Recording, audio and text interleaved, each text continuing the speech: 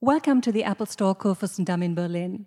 Please welcome our guest moderator, Andreas Kluge. Good evening, ladies and gentlemen. I'm very glad that despite the beautiful weather outside, so many people made their way here to the Apple Store at the Kurfürstendamm. And I think we will face a very special event tonight. We have two parts of the event. The first one is meeting and a talk with performer and composer Max Richter, and then afterwards we will have the presentation of a very new and absolutely spectacular app in the field of classical music. But first of all, let's have a little introduction by a video clip.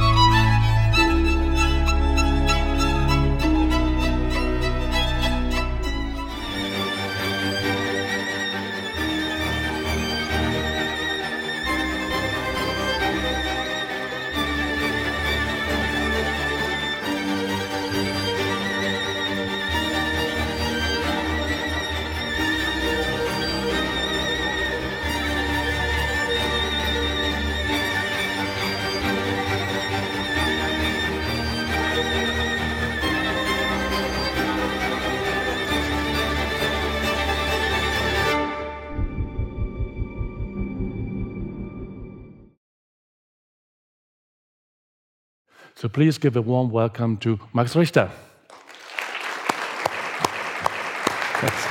Hello, Max.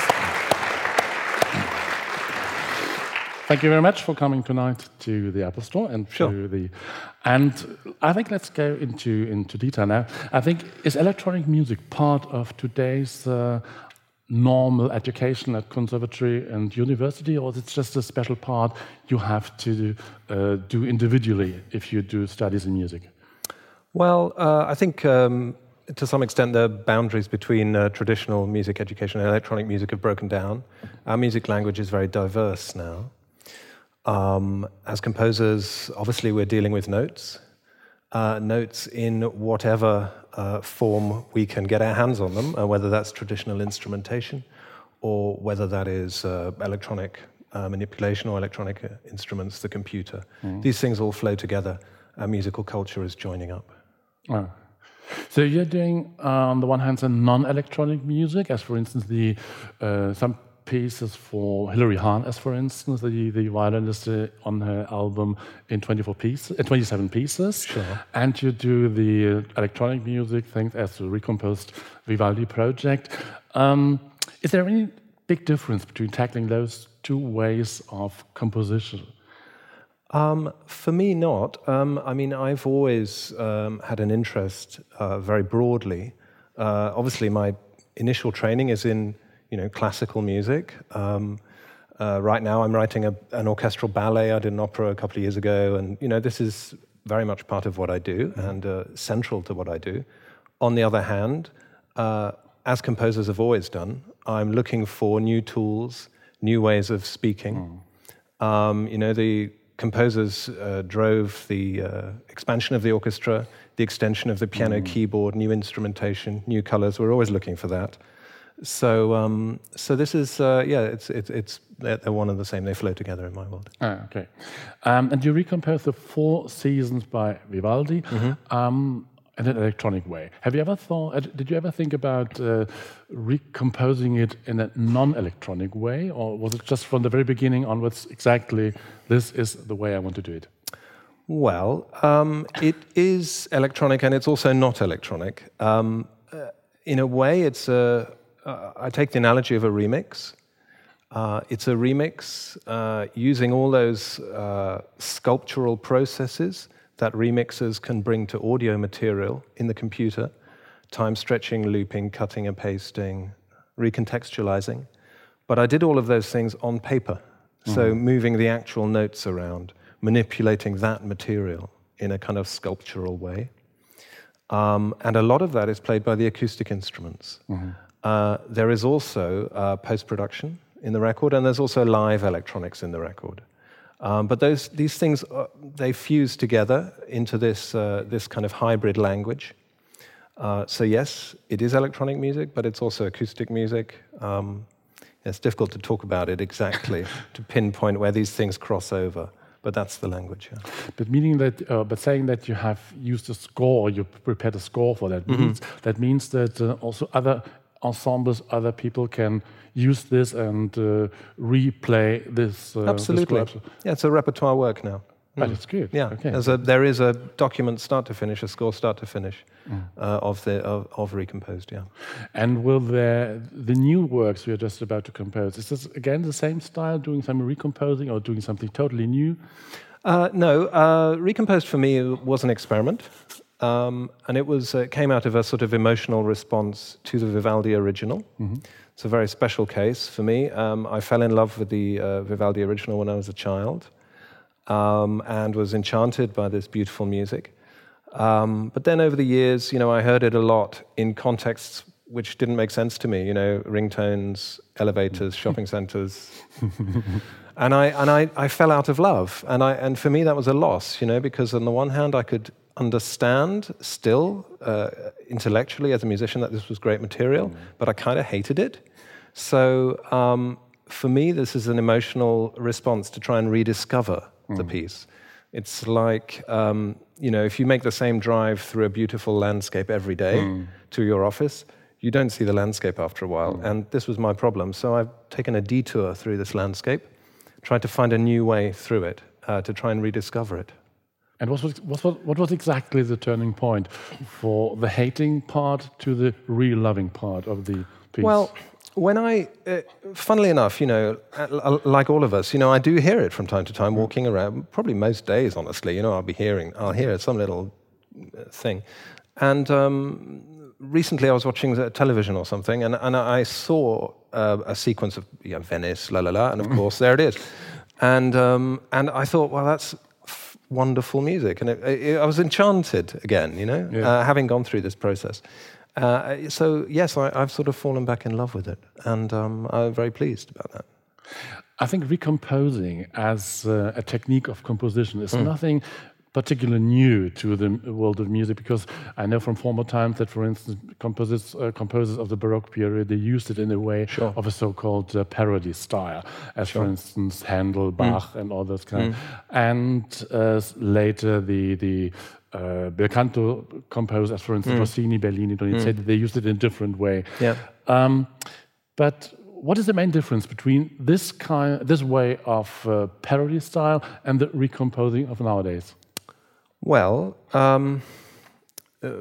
first of all, we should say that, referring to other existing music is, certainly 1,000 years old in Western art music.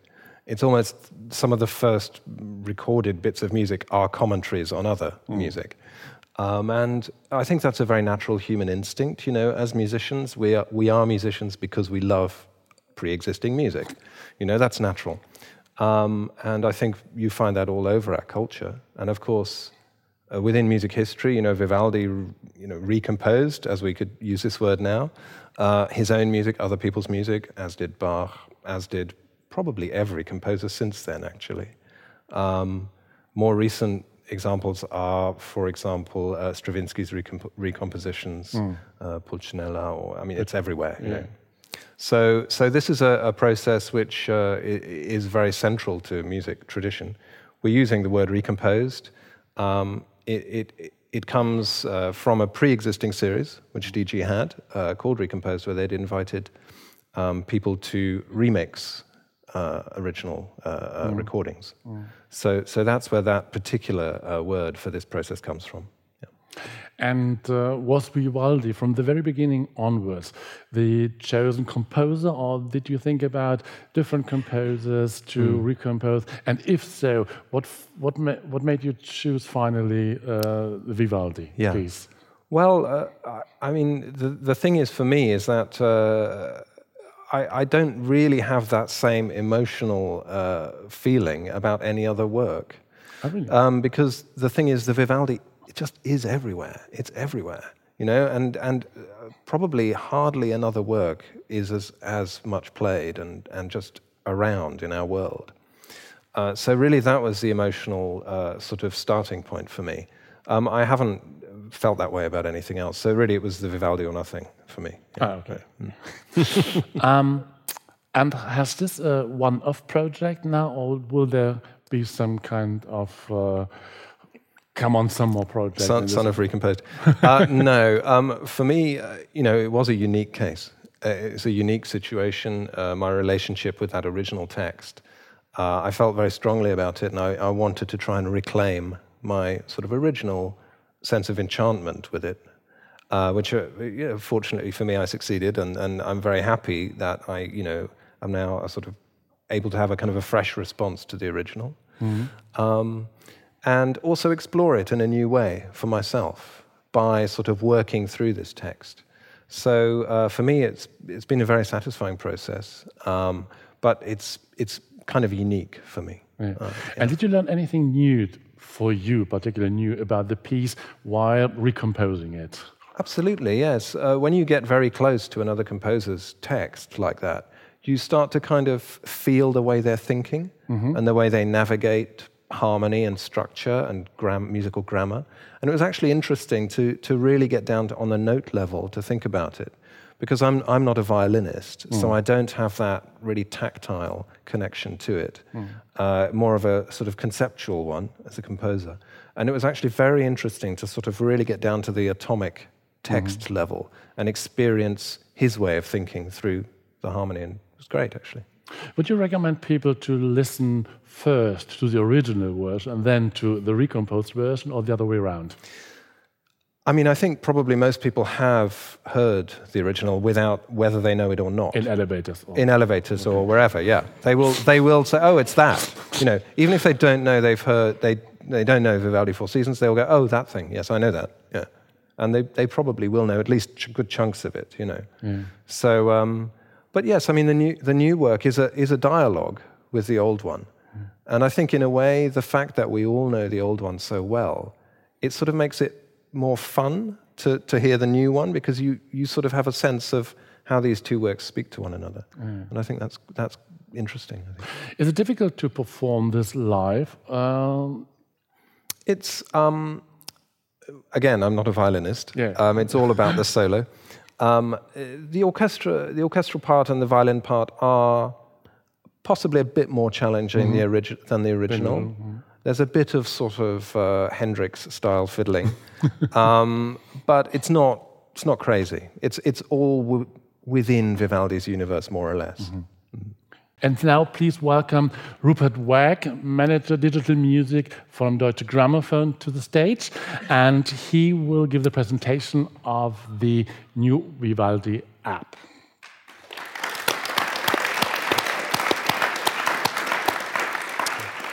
Hi. Thanks, Andreas. I'm delighted to come here and give a presentation of a few minutes of our app. It's an app that Deutsche Grammophon has made with our partner, TouchPress. TouchPress, of course, is the renowned UK app producer who specialize in cultural and educational apps. So imagine for a moment we are back in the CD era. This app is an ordinary traditional concept album, the concept Vivaldi's Four Seasons. Here's the cover. On the left, we have Trevor Pinnock's recording on original instruments with his English concert ensemble from 1981. And on the right, we have Max Richter's Recomposed with Daniel Hope as soloist. Below, we have an ordinary CD booklet text explaining the concept. And the digital guy, that's me, he can go and do something else, can go home. Not a bit of it. The iPad app format is a dream for companies like Deutsche Grammophon and Touch Press to join the revolutionizing of the presentation of music playback and explanation into an experience that, with multimedia, is both visual and interactive. So let's move to the story section now.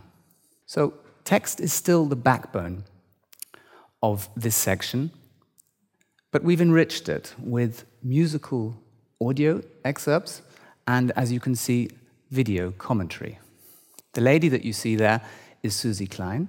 She is a BBC classical music presenter from the UK, and she is our spokesperson for the original, the Vivaldi's Four Seasons original, in this app. And Max Richter very kindly became the spokesperson for Recomposed. They are ably supported by two further DG artists, namely Avi Avital, a mandolin player with much experience of Vivaldi, and of course Daniel Hope, the soloist in Recomposed, who also has a great deal of experience of Vivaldi's Four Seasons, having played it all his life. So let's dive in and hear and relish some of the infectious charisma of Susie Klein as she explains Vivaldi, the composer. I think Vivaldi is a stunningly modern composer. I think given that we've made these kind of Four Seasons some kind of sugary confection, they're somehow packed up in history and they belong there and they are the olden days of music. They're absolutely not. They are using some of the most contemporary compositional processes there are. So Vivaldi will take tiny fragmentary ideas, little tiny cells of melodic or harmonic material, and he plays around with them in a way that absolutely a contemporary composer would. So he loops them, he turns them backwards, he turns them upside down. I thought she was talking about Max Richter there for a moment. Let's go and see what she says now about Max Richter, not Max Richter, of course, about Vivaldi, the man. Vivaldi as a man is an interesting one because we know virtually nothing. But we do know a great deal of conjecture. And her infectious comments carrying on, her charismatic comments carrying on now tell us about the anecdotal evidence behind that conjecture. But we don't have time for it. And I want to take you on now to the most important section of the story, which is the two analyses of the two works. So first of all, let's hear Susie Klein talk about the movement that I've chosen to as an exemplary movement, the Winter 2. The second movement of Winter is the Schadenfreude moment. This is where you're sitting inside, you're very nicely warm, and you're very pleased that everybody else outside is sitting in the rain. It's not enough to be warm and dry, you have to know everybody else is stuck out there in the rain. And he does this gorgeous thing, which is, it's not the kind of rain we heard earlier. It's not violent, aggressive rain. It's the rain that runs down the roof and drips off the guttering. And he does it with these little pizzicato, plucked moments in the strings. It's, again, a very simple device, but it sounds more like rain dripping off a gutter than anything else you could ever imagine. It's absolutely brilliantly realised through the simplest musical means. So let's hear a little bit of that music.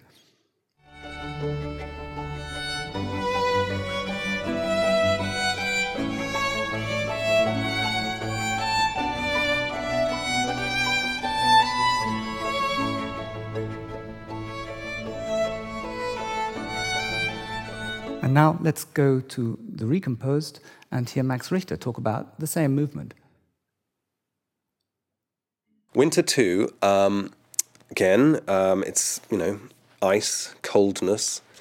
So for me, that's, that sort of harmonic sound in the strings. It's a very evocative sound of kind of space, coldness.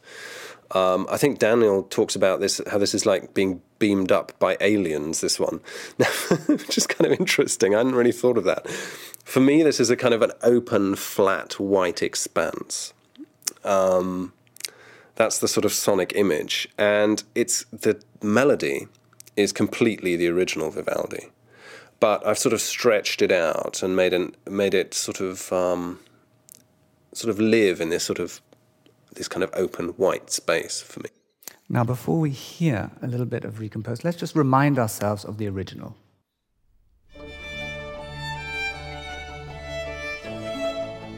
Okay, now we can move back to Recomposed.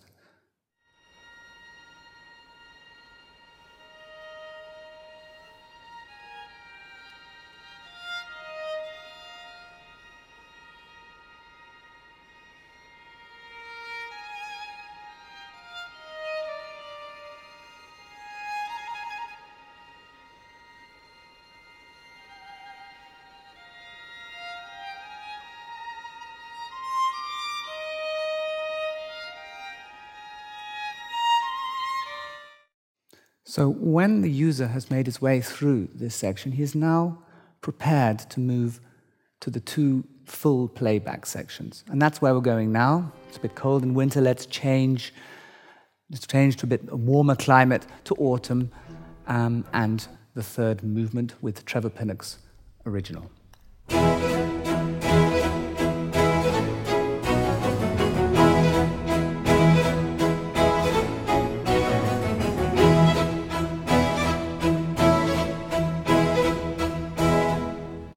Right, well, everything you can see here is synchronized to music playback. Now, I'll start at the bottom. First of all, we have the score, which is courtesy of Schott Music Group, their label Eulenburg. That's the label that produced these wonderful yellow pocket scores that we all knew from being students.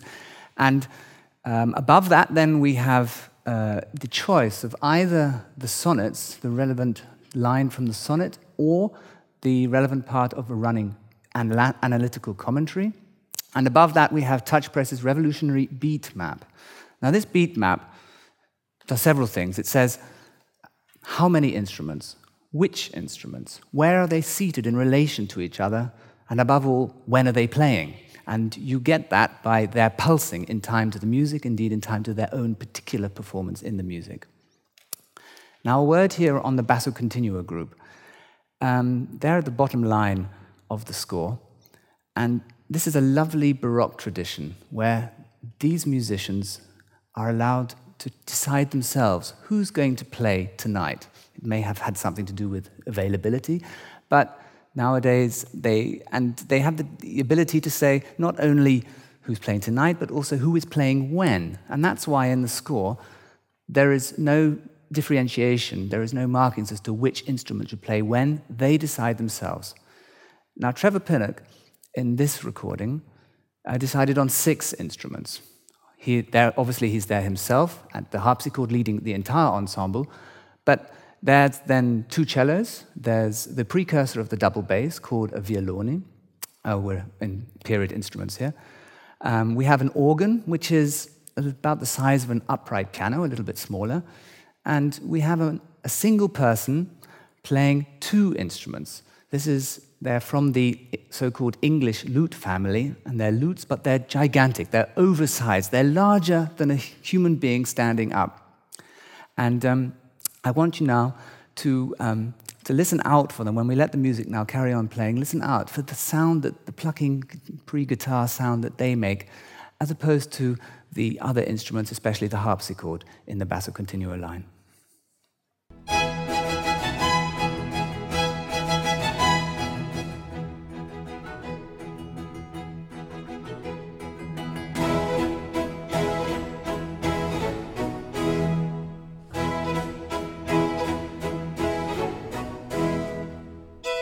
Okay, let's move on now to Max Richter's Recomposed and see that. So, Autumn 3.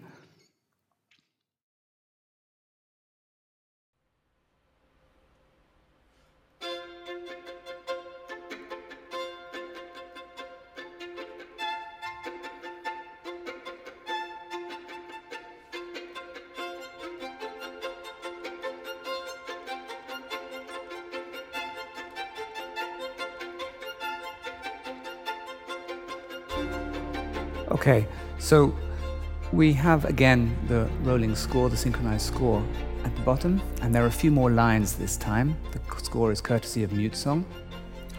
Then above that we again have the beat map, but this time the beat map has an added functionality. If I can ask Alan to place his finger on Daniel Hope, then you can hear this instrument, Daniel, above the rest of the ensemble. And then if he moves across, sliding across to the violins and then onto the cellos, and at the same time brings the score up from the bottom to see the specific instrument that he is looking, the cellos, that he is concentrating on. Then you have the combination of the two as a powerful way to not only listen to your favorite instrument, but to see what it is playing at the same moment. And then finally, what I've been hiding for the moment, video. We were able, as part of the filming, to have our own shoot for the app. And we were able to ask the cameramen to not move so that you, the user, have the ability to be in total control of the video as it comes through and you place it which one you want at the top. Thank you very much. Thank you. Thank you. Thank you very much, Rupert. I have just two questions to ask you. I think it was exactly 1 year ago in May 2013 when we presented the revolutionary Beethoven app, also by Touch Press, here, which became one of the most successful classical app of all times. Against, among others, the BBC 2014 Music Award, App Award, and another very, just have to look at it, I didn't record, 2013 Creative Communication RPS Music Award. And now today we presented the Vivaldi app. Could you explain the main differences between the two apps in some words? Well, the two differences you may have noticed immediately if you already know the Beethoven app, and they are more on the functional level, which we just showed in Recomposed. What we didn't have in the Beethoven, so it's a development, is that we didn't have this placing your finger on an instrument and being able to bring that instrument up above the rest of the ensemble, and we didn't have the multi-channel video. In the Beethoven, we had a video by Leonard Bernstein, but it was an edit from way back when, I think 1979. Now, but that's not the main difference. The main difference was in the concept. We broadened the concept for Four Seasons. You know, we had in the Beethoven four interpretations by 4 different conductors, and their orchestras and their soloists. And I see those as, 4 different points on a circle, and from these different perspectives, looking into the center at an object, which is Beethoven's Ninth in this case, and they have their different perspectives, but it's the same object each time. With the Four Seasons, we have 2 objects. We have the original, and we have Max Richter's Recomposed, and they're both works of art in their own right, and they complement each other. They run in parallel with each other.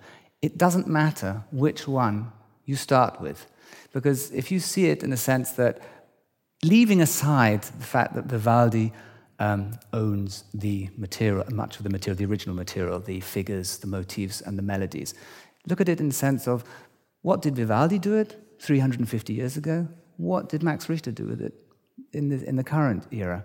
And so it doesn't matter where you start, whether you start with Max Richter and see, okay, from there now I know what Vivaldi did, or vice versa. So I think this complementary of 2 different pieces of art, but sharing the same original material, was a very great difference and a very exciting one.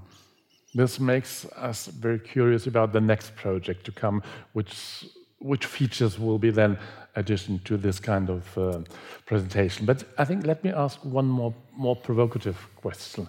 Do you think that one day in the future, all releases of the Deutsche Grammophon label will become in a way of an app?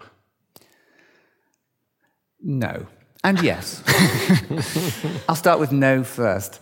No in the sense that we've already developed the app from the Beethoven 9 to the Four Seasons. And who knows where we will be in 2 or 3 apps' time. Yes, in the sense that I think that those areas of the app, the functionalities that you've seen today that are successful, that we see from the statistics that people enjoy and use, they will make their way into the future app products. But I also don't think that the app is going to be the way alone that people will consume classical music, will listen to classical music in the future, because it's about a number of different platforms.